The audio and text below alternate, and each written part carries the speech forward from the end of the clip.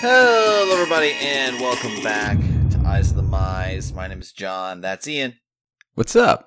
I'm in the Pacific Northwest this week, and I missed it a lot. Yeah. I'm on I'm a business trip, so yay for recording on business. I'm sure there's a multitude of other reasons why you like being in the Pacific Northwest, but we won't get into them here. I mean, to be fair, she might actually stop in during the middle of the recording. Yes, we might have a surprise guest of Ian's wife, Lindsay. We'll see. We'll see. But today is February 11th. This is episode 139. Once more unto the breach. Yes. Yep. We're going to talk about all of the Players Tour regionals that happened these past couple of weekends. They were in Brussels, they were in Nagoya, and they were in Phoenix. We're going to talk about kind of what came out of those. We have the big Players Tour coming up here probably in a couple of weeks. Big Eyes of the Community stuff right now. The World Championships this weekend. If you didn't know, Wizards has actually been hyping it up, which is great. One thing that's weird, I'm not going to lie, I've been seeing players who are starting to post pictures of arriving there, and I'm like, oh my god, it looks so gorgeous. Hawaii. I saw Kibler's photos of him arriving, and I'm like, I remember that. I know exactly where you are when you took that photo. That was actually the player I was referencing. He's like, it's gorgeous here, and this is just the airport. I'm like, oh, I need to go there. It's great. So go watch that. Funny thing about the World Championship is that they're doing a paper draft and then importing the decks to Arena to play on. There's got to be a better way. Nope. Well, here's my hot take. Lukewarm take. I think it's a lukewarm take because I know other people like this one too.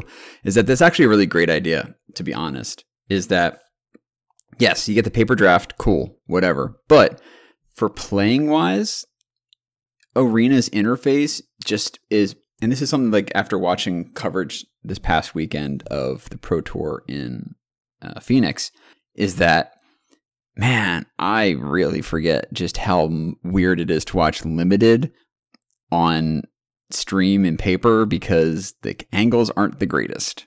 But Arena, especially if they do the top-down thing like they usually do for Wizards productions of the MPL weekly splits and stuff like that, it's going to be just fine. So I think it's actually going to turn out better with them doing it that way than if they were just straight up doing it,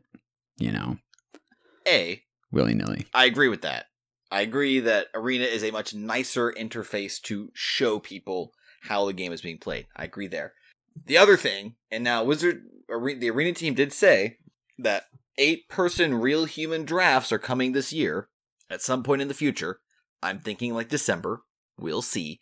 The reason why they're not in it now is there's a reason I hope it is, and there's a reason I wish it isn't. The reason I hope it is that there's some irreconcilable difference in the coding of Arena that has been causing a problem that is just catastrophic to the program as to why these 8-person drafts with all humans aren't working in Arena right now, and that they're working on it to get it out by the end of the year.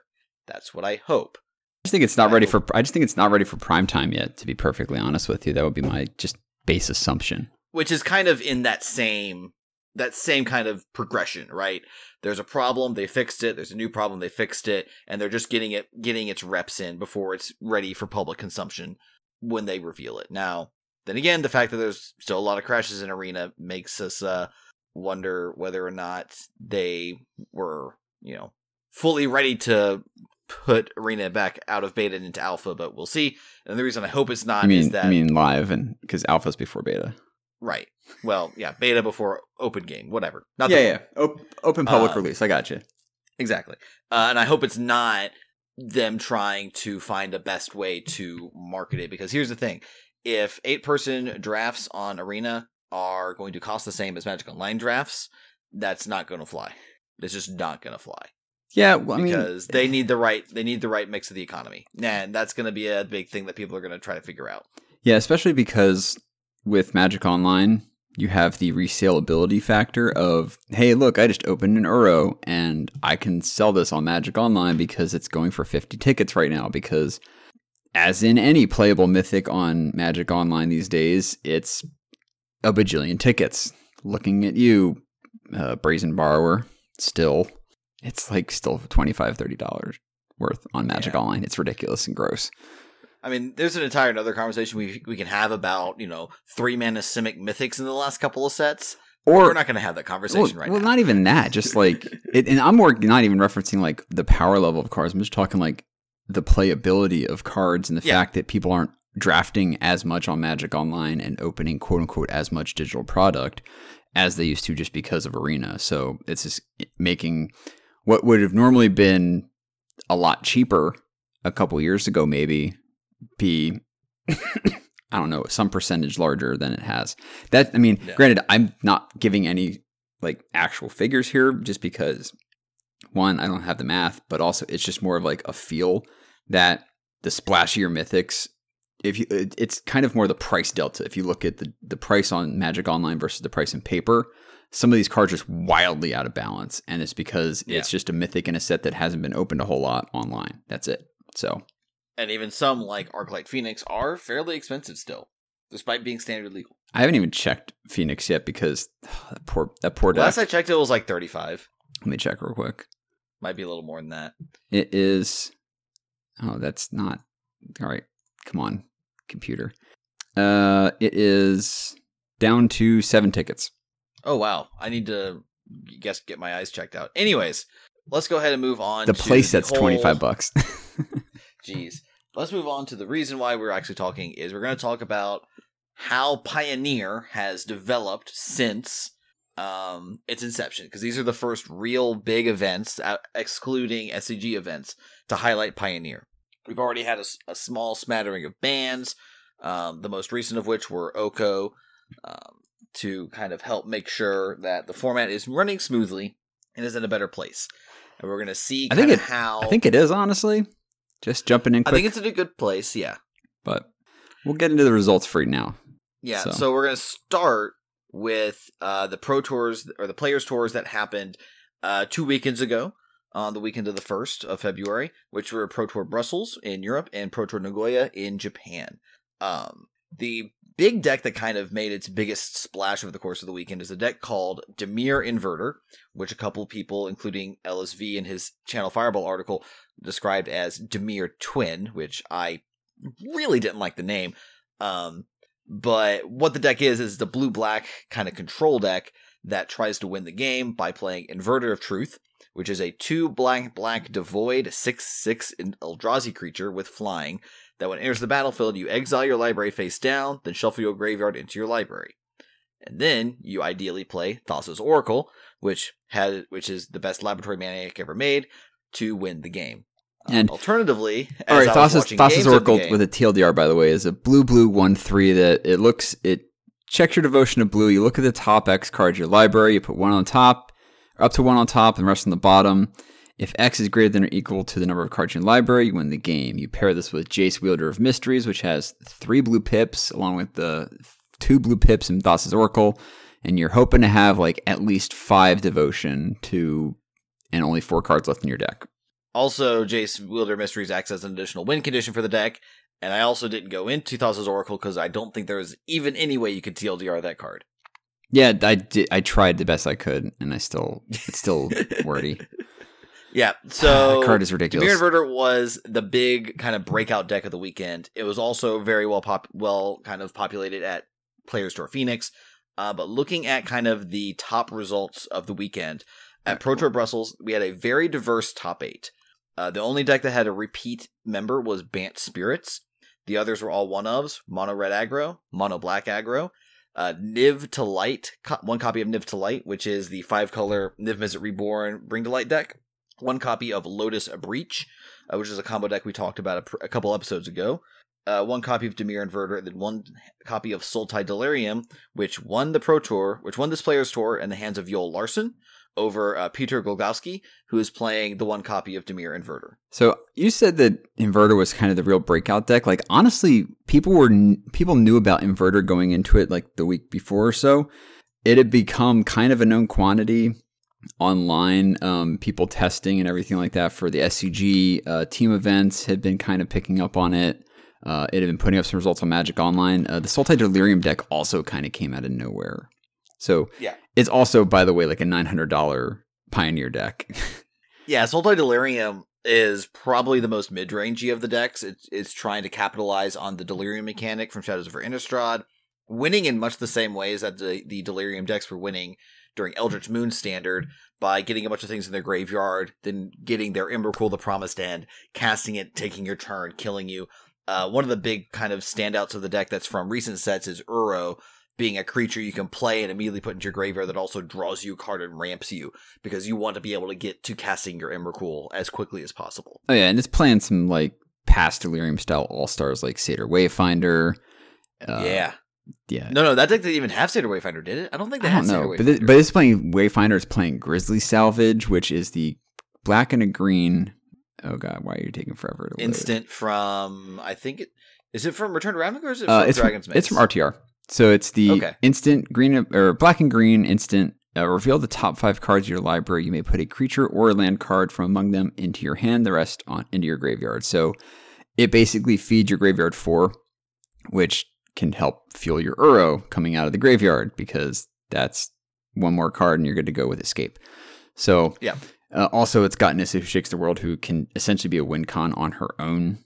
Same with the Liliana, the Last Hope, if she runs away with the game. It's a very solid mid-rangey deck. Oh, also, it's got Jace Vryn's Prodigy for fueling that looting, so you can dump stuff into the yard. It's an incredibly solid deck. It's just expensive because JVP is now expensive again. It's like 200, like 120 for the playset. It's going to be like $130, $140. Playset of Uro is $140. Playset of Thoughtseize is $120. You're running 4 Breeding Pool, which is going to run you $80. The shocks are just expensive. Yeah. Breeding Pool's $20 now. What the hell? Yeah. What rock have I been living under? Yeah. Simic is good now, I guess. It's kind of ridiculous. Who would have thought? Yeah, right. Even the Gatecrash ones are $20.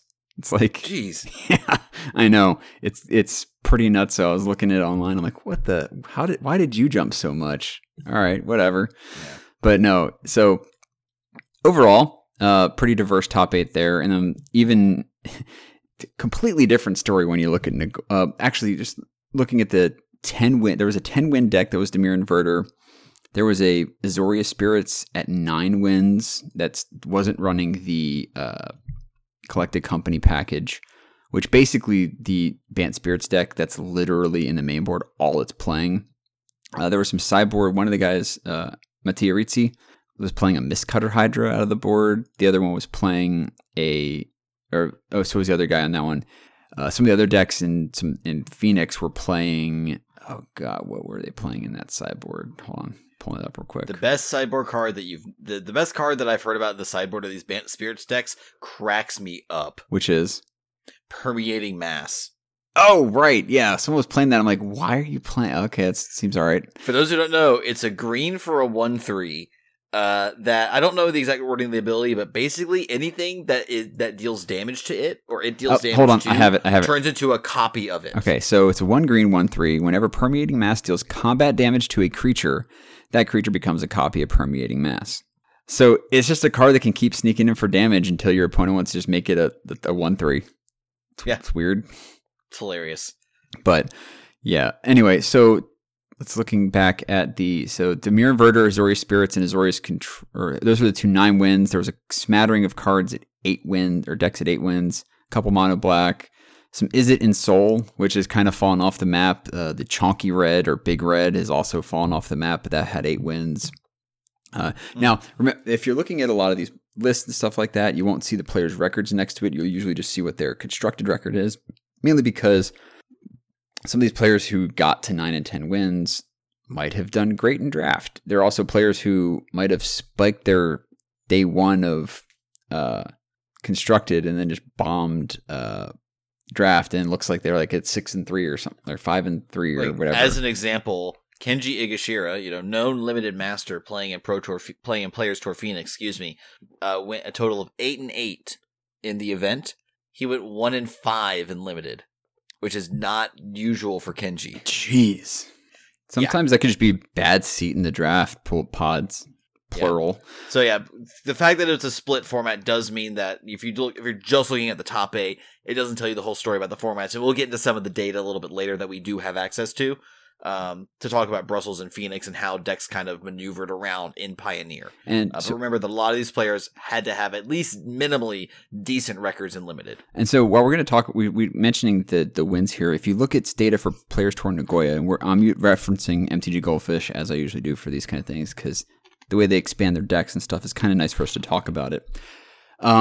Players Tour Nagoya, unfortunately, past the top 8 doesn't have any placement data. So we only know the top 8 spots, and then who knows? But well, the funny thing about the PT Nagoya is that there's a meme running around for many, many years, thanks to Saffron Olive, highlighting, unique and weird decks. And the Japanese meta has always had kind of newish decks and unique decks kind of pop out of there that do kind of things that you wouldn't expect to do or things that you wouldn't see normally. The joke of the small local Japanese tournament, and like these really weird decks taking the formats down. PT Nagoya lived up to that a little bit, because of the 8 decks, we had 5 copies of Dimir Inverter, this was the big breakout tournament for the deck. Then you have 1 copy of Bant Spirits, 1 copy of Mono Black Vampires at the hands of, what was his name? Dmitry Budakov, and then 1 copy of SRAM Auras. By Ken Yukihiro. Yeah, Ken Yukihiro brought SRAM Auras. It's a white-black Auras deck playing SRAM, Senior Edificer. He's a 1 and a white 2/2 Dwarf Advisor that whenever you cast a vehicle, aura, or equipment, you draw a card. Also uses new card from Theros, Hateful Eidolon, a black 1/2 with lifelink, that whenever a creature dies, for every aura that you control attached to it, you draw a card. And Ken Yukihiro was just running through people. He got all the way to the finals where he lost to Kenta Harane on Bant Spirits. Yeah. SRAM Auras looks hilarious. Don't know how well, if it even put data up at... I don't think it had enough pilots for it to pop up at Phoenix. There was 3... I'm sure there were a couple. 2 or 3 of them. Yeah, Scott Lipp had 5 wins in Standard with it. Someone had 4 wins and then 2 wins. Yeah, according to the data. So didn't really do nearly as hot. Then again, that's their constructed record. So now the big thing with the Dimir Inverter pilots in Nagoya, they were Akira Asahara, Shintaro Ishimura, Yuta Takahashi, who's a Players Tour All-Stay, and then PT Hall of Famers Shota Yasuoka and Li Shitian.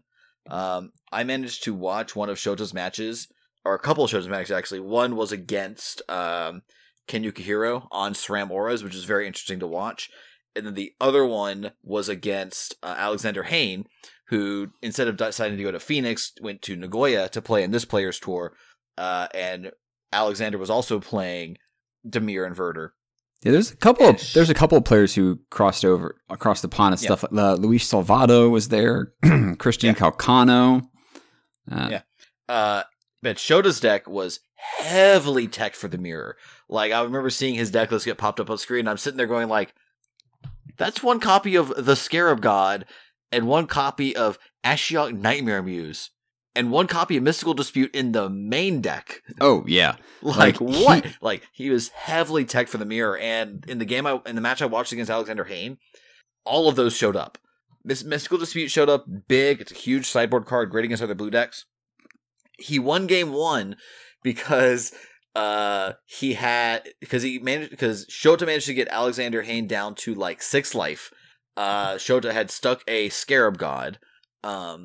Alexander got to 0 cards in library with a Jace the Wielder of Mysteries, but no way to draw cards, so he passed the turn, and on Shota's upkeep, he activated the Scarab God to reanimate Shota's own Inverter of Truth in the graveyard to put it into play, to have Alexander Hayne lose a life, and then the Scarab God attacks for 5 to kill Alexander Hayne in game 1.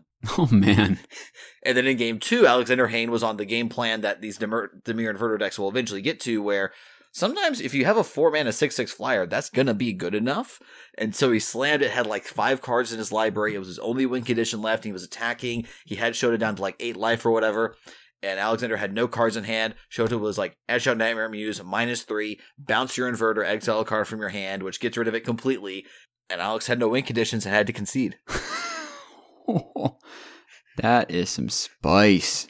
Yeah. So there's a lot of room for movement in this Dimir Inverter deck because it's a blue. It's a combo deck that gets to play blue for permission and black for discard, which makes it really, really hard for some decks to attack and kill.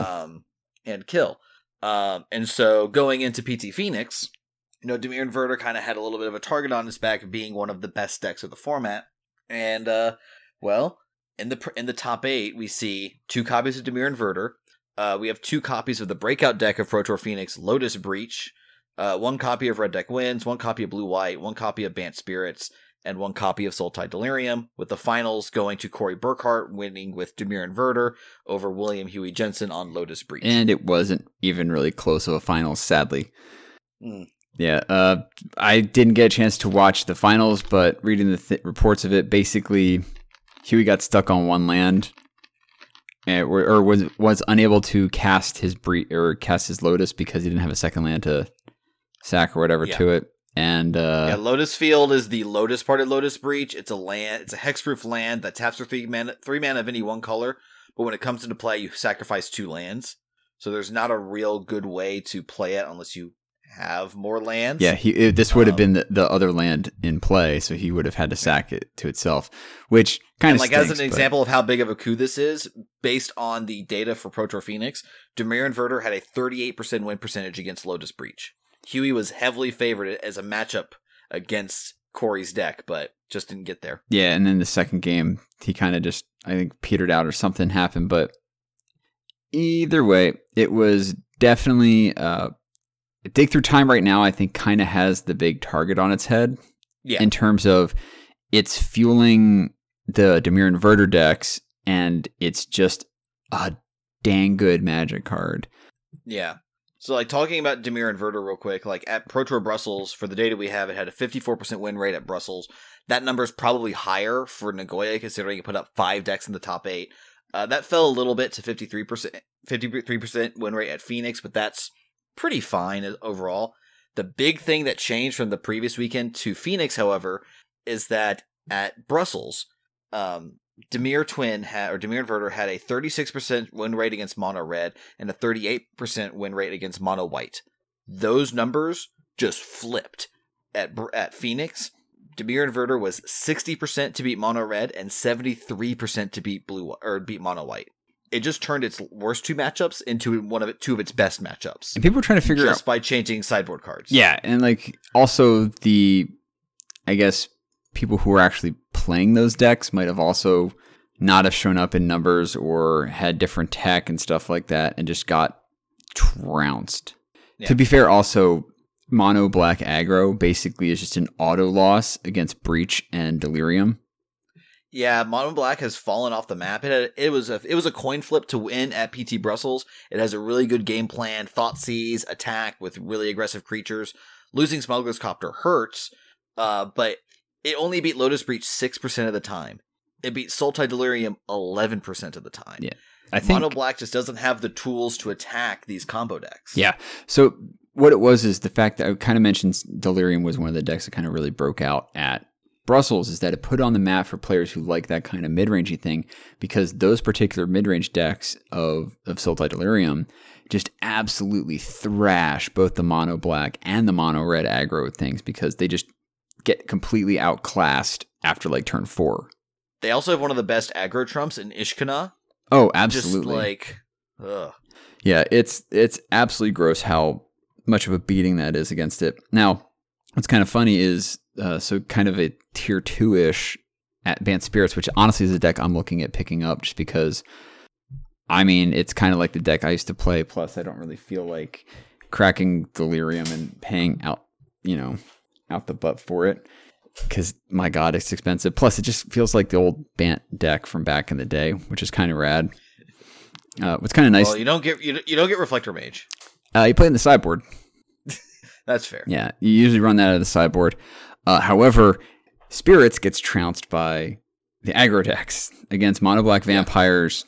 Yeah. It had a more better game against Black aggro, but Mono Black Vampires with its life gain just absolutely thrashes Spirits. That had a 13% win percentage. Azorius Control, it's just god awful against. It had a 29% win rate against it.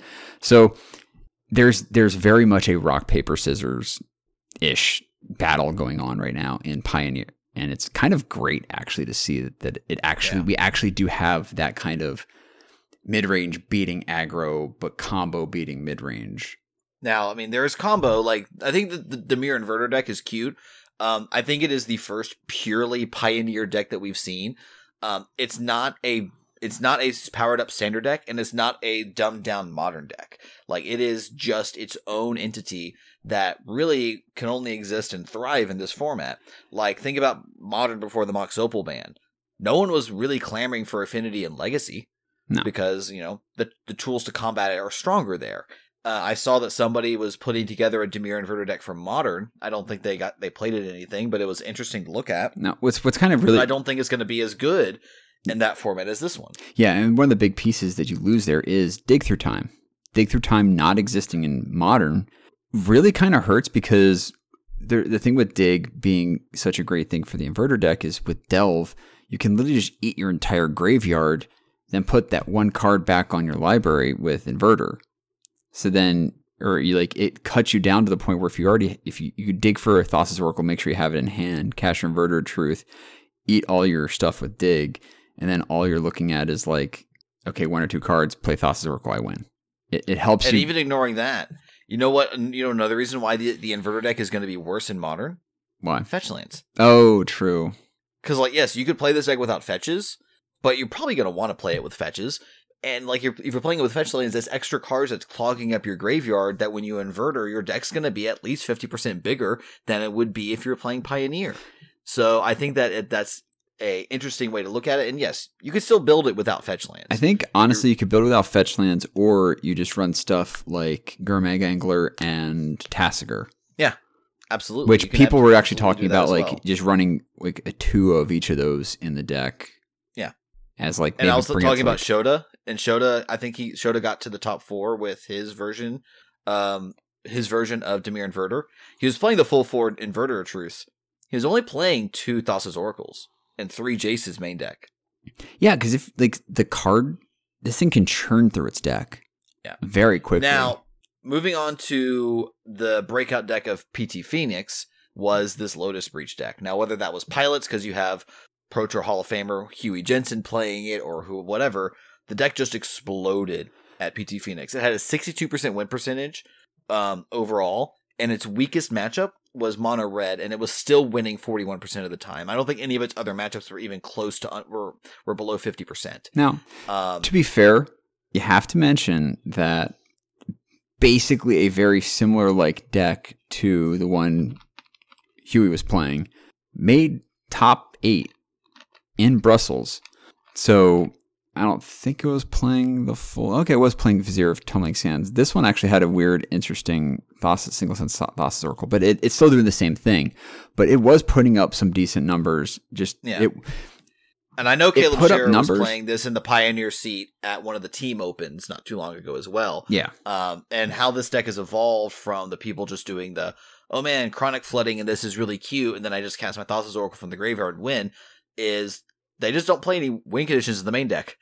They just use Fae of Wishes, cast Granted, go get Jace Wielder Mysteries from the sideboard. Yeah. Or they go get whatever they need. Like, there's Ugin you can get for, you know... Yeah, people are basically playing Twiddle Storm with the... Essentially, yeah. With the, what's it called? The drowned one. Or, no. Yeah, with Hidden Strings. For Hidden Strings. Yeah, the Hidden Strings and the flooding. I think the deck still plays Hidden Strings. No, it does. No, that's the main fuel for it, is Hidden Strings. But I'm talking what's it called? The Chronic Flooding. Yeah. I don't think they're playing Chronic Flooding. The real tech right now is Pioneer All-Star Tome Scour. Yes. Blue instant. Target player puts the top 5 cards of their library into their graveyard. Tome Scour plus Hidden Stirrings plus Underworld Breach plus a Lotus Field is more than enough mana, more than enough cards in your graveyard to eventually get a Fae of Wishes, which you can escape the Granted side from your graveyard, by the way, to get your Jace, play your Jace, win the game. Yeah, it's pretty crazy how this deck can cook off. I've lost to it once or twice on Magic Online, and I was just like F6 or 6, whatever you want to do now. Just have at it, homie. Cook off. Yeah. Also, I was right. Heliod Walking Ballista just isn't good enough. It had a 38% win rate at PT Phoenix. its only favorable matchup was Sultai Delirium, which it beat 67% of the time. And it now at PT Brussels, it did have a 53% win percentage. But remember what we said earlier about Dimir Inverter? How Dimir Inverter went from a dog to mono white to a favorite against mono white? That was probably a big reason why. Now, what's interesting is the first mono green ramp deck, which to be fair was one of the best decks in the early weeks of the format, in the early month or two of the format. The best record it put up was 6 wins that was in Brussels. Let's check Phoenix. Wow, really? Wow. What? What'd you find? Like one player was playing mono green ramp. That doesn't surprise me. The ramp decks just weren't represented or just weren't good. Yeah, I see 7 copies when I search for ramp, and the top one was 6 wins with Simic ramp. Like the days of ramping out the green stuff, like those targeted bans that Wizards did. Good job, Wizards.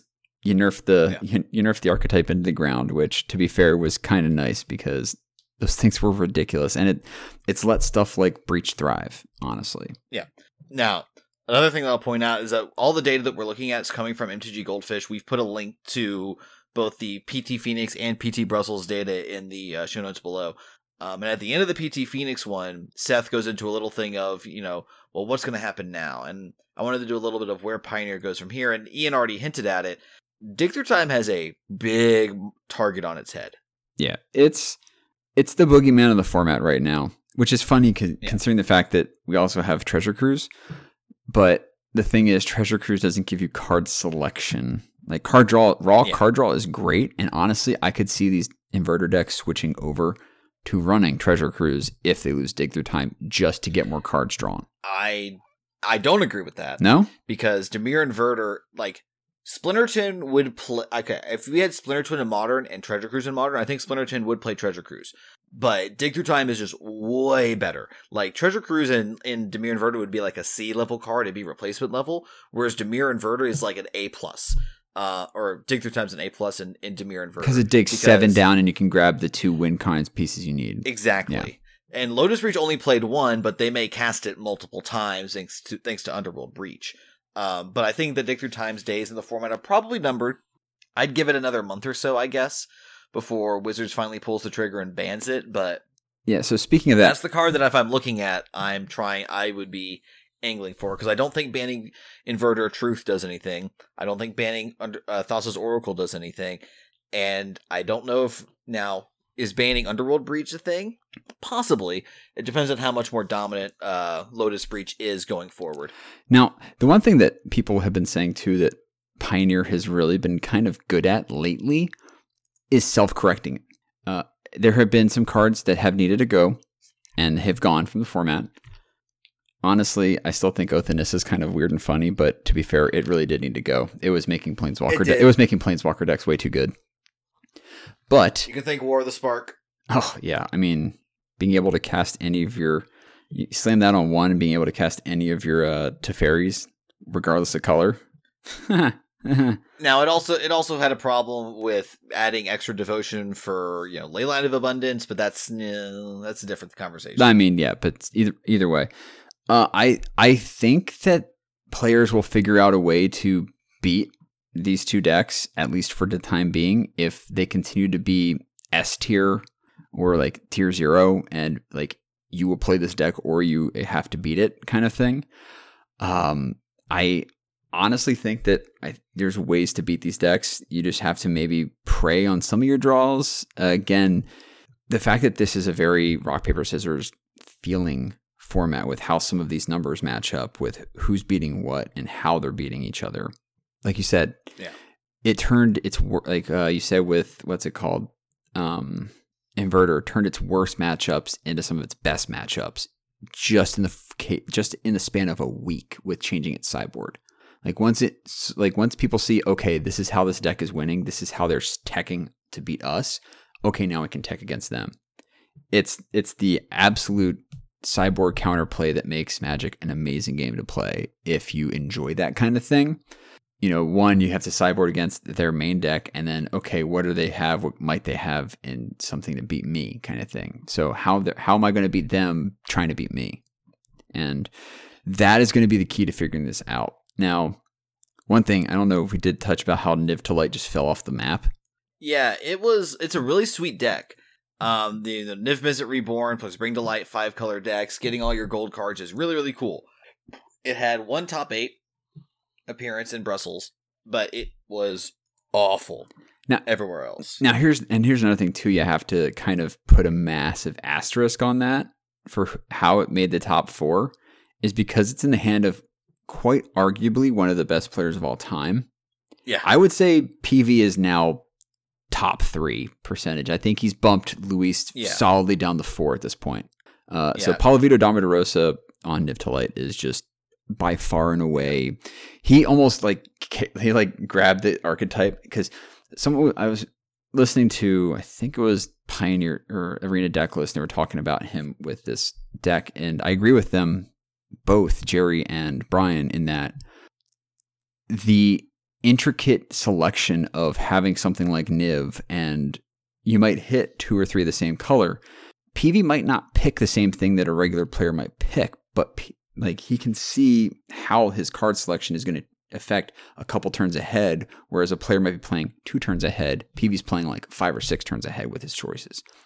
That kind of it's a deck that I think rewards the player's skill level probably the most out of any deck in this format. I think that's 100% true as well. And you look at the Brussels data, I mean, Niv to Light had a 46% win percentage. How many of those games are thanks to Paulo? So...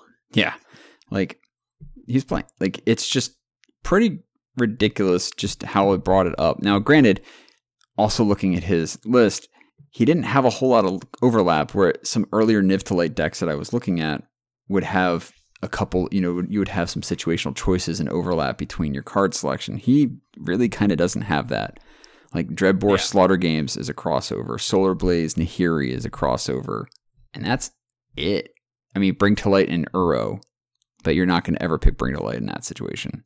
So he did a good job in also tailoring his deck to eliminate a lot of those multi-choices where he would have needed it. But that said, I don't think it's a great choice to go for right now. It had its day in the sun. Unless you're very confident. The metagame adapted. So unless you can tech it out to beat the big guns in the format, yeah. So let's talk about some stuff that kind of really fell off the deep end, right? So let's see, what else fell off? I mean, Mono Black we kind of already mentioned, just really did not do very, very well. The ramp decks also didn't really show up that much. Looking at the Phoenix results, there was a Sultai Inverter deck that showed up at Phoenix that was trying to splash green, and it did what it was supposed to do. It was better against Dimir Inverter. It just wasn't really good against anything else. Yeah, so we only had one, according to the Phoenix deck list dump, and we got basically every deck list that was at these events, by the way. So there was one copy of Visit Phoenix.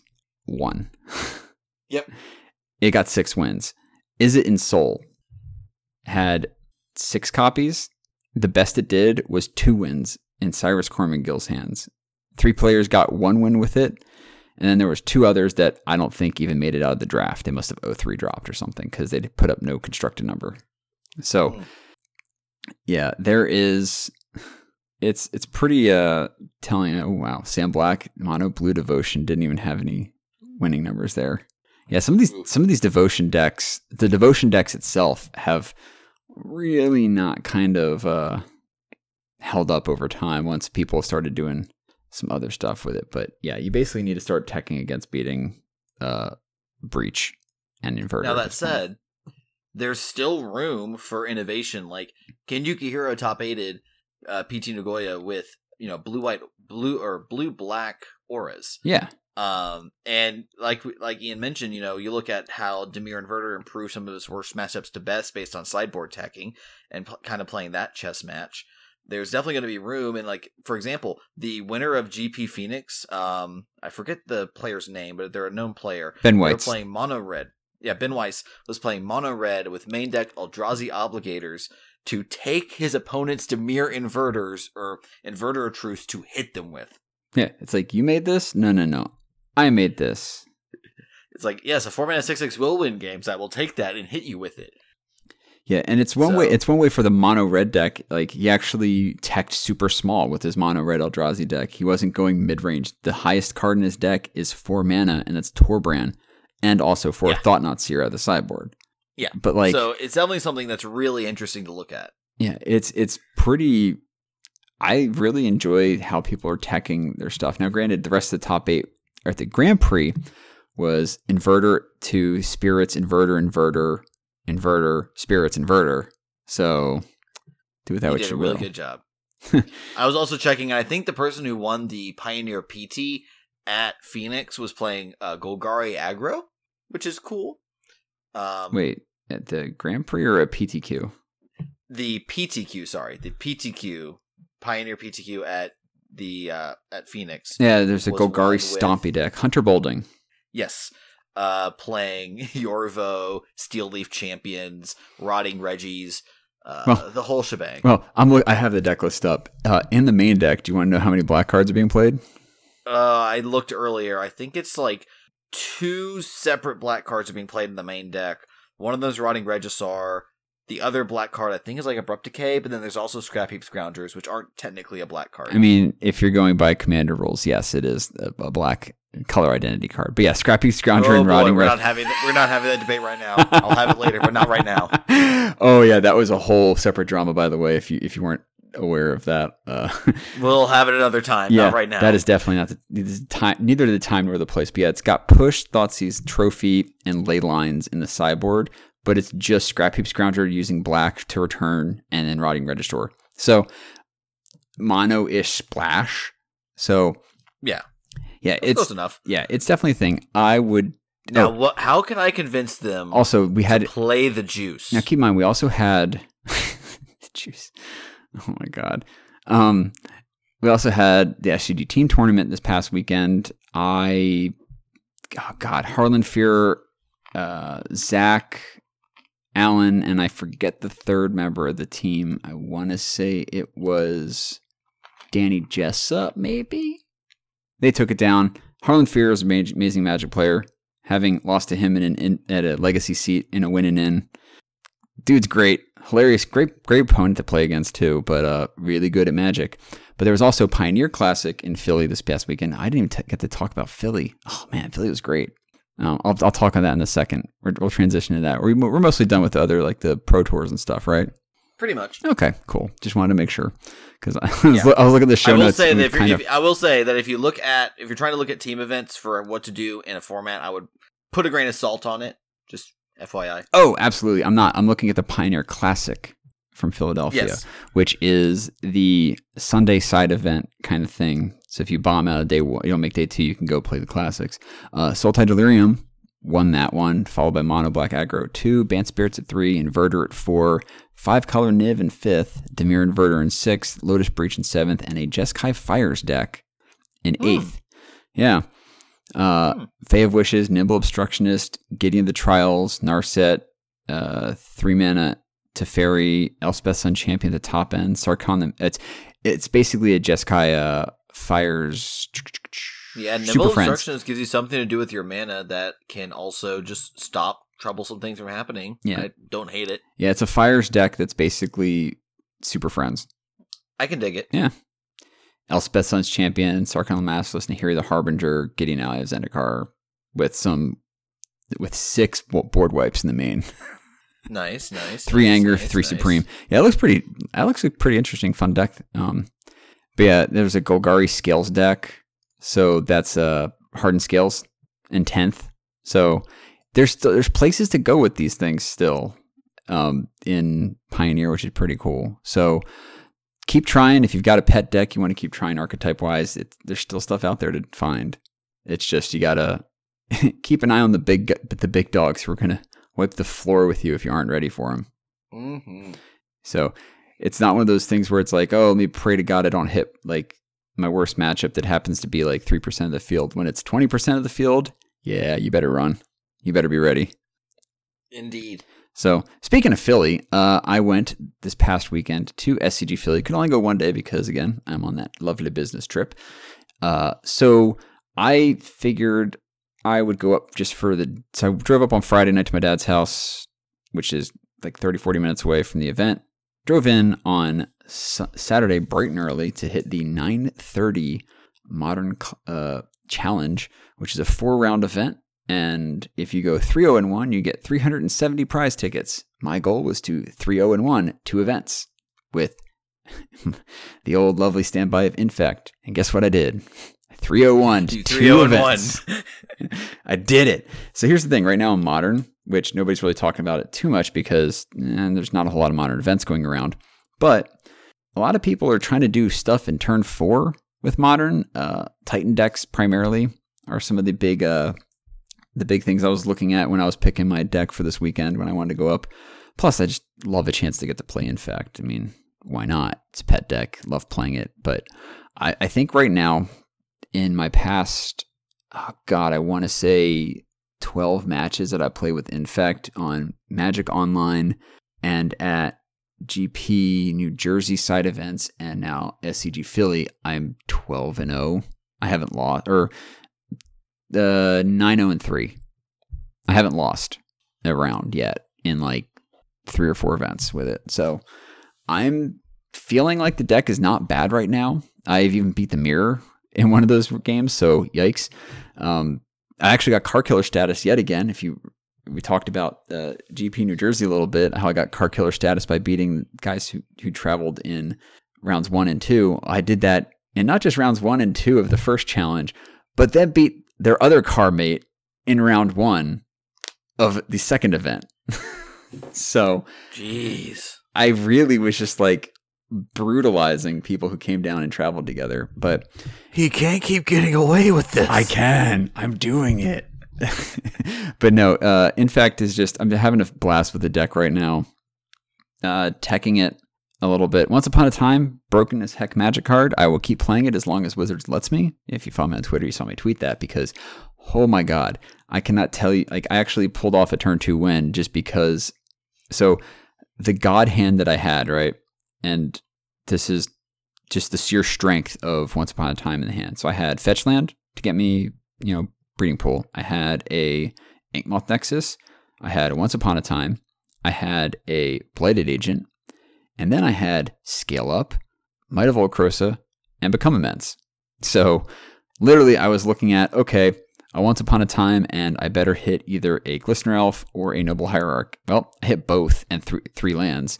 So I went with the Glistener Elf, stuck with turn 1 Glistener Elf, passed the turn. Opponent was like, all right, did something on turn 1, played a land, and then did something. I forget exactly what they did, but I was like, okay, cool. Turn 2, had to draw a card off the top of my deck. If the top card of my deck was a land, or a colored source, I win the game. Hit a fetch land, fetch away, grab a forest, Scale Up, Become Immense, or not Become Immense, Might of Volcrosa, turn 2. Just like, oh, I know what it was. I was playing against a Tron player, and they played an Expedition map on turn 1. Yeah, but your entire point of your deck is to feast on Tron. Oh, I lost to him game 1. That's like a 90-10 matchup. It's like a 90-10 matchup. Yeah, that 10% I actually hit in game 1. It was, I had to fight through a turn 3 Karn, a turn 5 Oblivion Stone, a turn 7 Oblivion Stone, and then a turn 8 Karn the Great Creator, and then the next turn on 9 they got Mycosynth, or not Mycosynth Last, they got yeah, that card's banned. No, what's the other one? Liquid Metal Coating. It started stone raining me. Yeah, that'll do. Yeah, I was like, we're done here. That'll do, pig. Yeah, but then I ended up beating them in 3 games. So I went 2-0, 2-1, 2-0, intentional draw. I went 2-1, 2-0, 2-0, intentional draw in Philly. Now, I played probably one of the best games of Magic I've actually played in a very long time, and also was confirmed by the judge and my opponent. Were like, it was just a nail biter, went down to turns against blue-black Wurza. Now, it went to turns. My opponent was at 9, and I had a Noble Hierarch on the battlefield. They had been picking away everything. They were hellbent. This was like turn 1 of turns. Might have been turn 2, or it was turn 1 or 3. But it was turn 1. I had just drawn a Blighted Agent for the turn. I was like, all right, cool. I had a Blighted Agent, a Scale Up, and a Vines of Vastwood in hand.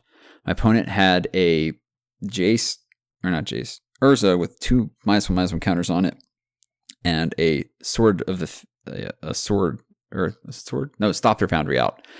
Hellbent, no cards in hand, but they had a sword in their graveyard. So if my opponent top decks a artifact or basically draws anything and then he can basically spin his Urza into getting a thing, but he just decides not to block. Or I say scale up my Noble Hierarch, making it a 6/4, right? And then swing with it, making it a 7/5. My opponent goes, no blocks, show me you have it. And I'm like, all right, kicked Vines of Vastwood, I win. And everyone's like, why didn't you block?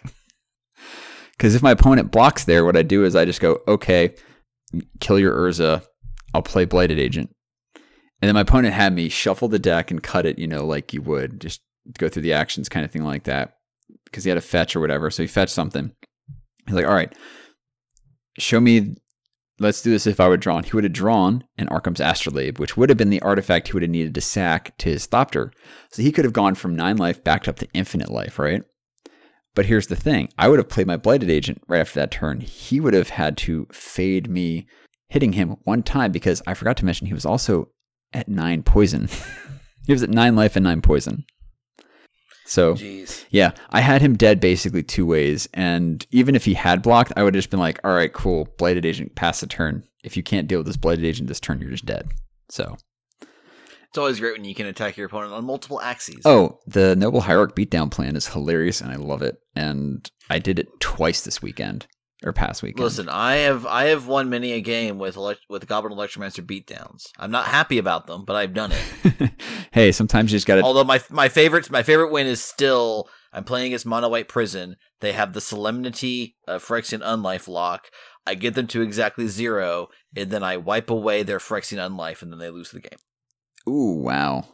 That's my favorite one recently. Oh, I love it. So, but funnily enough, so the first event we had enough players that the top two pairings were basically going 3-0. We both looked at each other like lunch drop, cool. Shook hands, go. The second event had enough for 3 players on 3-0, and I got paired down against a 2-1 player, which then led to, let me show you the prize structure. And the guy next to us actually didn't have his opponent show up for round 4 until like a little bit late, who turned out it was my opponent from the previous round. Like, he was literally just here. I just played him. He wasn't dropping. So we were talking and telling the guy, like, look, here's the deal. If I win or lose, it's only a plus minus 80 tickets for me. But if you win or lose, it's a plus minus 100 tickets.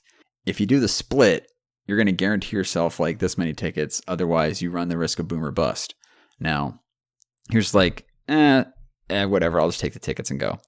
I was like, look, now that we've signed this shit slip, I'll give you 20 extra tickets because I didn't need it. It was 720 tickets for a booster box. I ended up with 740. So I just gave him 20 extra tickets because I didn't need it. But now I have booster box to play the booster box game. Now, there's booster box, what's it called? Pack Wars with Lindsay, which is going to be fun. But yeah, he had an actually interesting deck. It was like blue, black, or no, it was red, black, elemental, God, what's the Unearth. Are you talking about like the Thunderkin Awakener Skelemental deck? Yeah. I can dig it. Yeah, he had that deck, and it was pretty sick. I was like, yeah, that was pretty cool. We played a fun game, and he just thrashed me very, very poorly. But it was one of those, if I had known that I was just playing for fun, I would have sequenced things a little bit differently. I just ran out a naked elf on turn 1 with opponent on red mana. I was like, whatever, let's have fun. But yeah, there you go. It was fun. I had a blast. Again, if you have an event near you for Magic and you want to go jam your deck, seriously, just take the time, go have fun, and play some side events. But do it. Yeah, do it. Do it. So next event for me is going to be GP Reno in 2 weeks. It's 2 weeks, right? Hold on. It's in a time. It's the 28th. So not this weekend, not the next weekend, but the following weekend. And then after, I'm still finalizing my lineup. Although it's looking increasingly likely that I'm going to be going to MF Phoenix or MF Memphis in towards the end of the year. So nice. I think, and then after Reno, my next one is SCG Baltimore in mid-March, and then I might go to SCG Worcestershire, which is team constructed, but we'll see. Worcester. TBD. Worcestershire. It was the best of shires. It was the Worcestershire. Oh my god. All right, yeah. So, and then after that one, I think my next event isn't until like May. So that'll be fun. If you see me there, say hi. Oh, actually, I had somebody who did pull me aside and said, "Hey, are you Ian D on Twitter?" And I was like, "Yeah." Like, I love your content. I'm like, "Cool." And then we got chatted. She had a Pioneer deck she was playing. It was a red-black Vampire Madness deck that actually looked kind of cool. Nice. Yeah, so like, again, coming back to Pioneer, there's a lot of things. It might not be like, hey, I'm going to win a Pro Tour with this deck, but it actually looked like a very sick little tech where she could discard to, what's the Bloodline enchantment?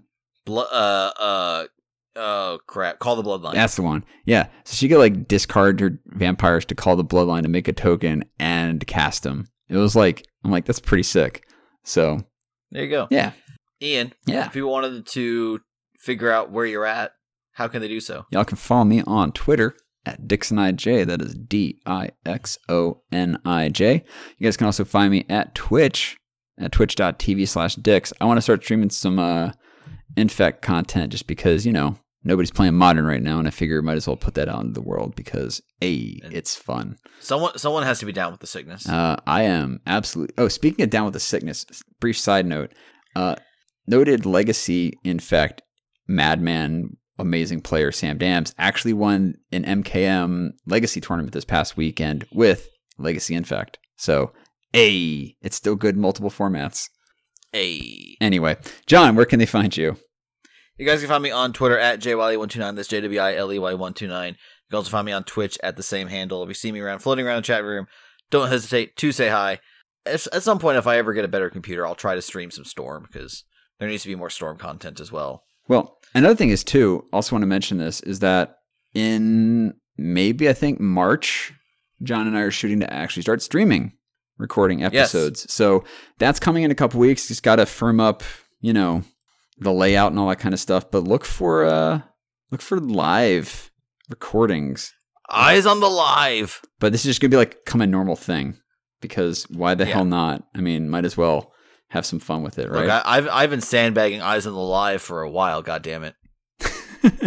Anyways, if you want to reach the podcast directly, you can do so one of two ways. You can hit us up on Twitter at EyesOnTheMize, or you can hit us up on email at eyesonthemize@gmail.com. We would love to hear how we could best improve the podcast for you, our lovely listeners. On behalf of Ian, I'm John. Thank you so much for listening, and we'll talk to you all next time.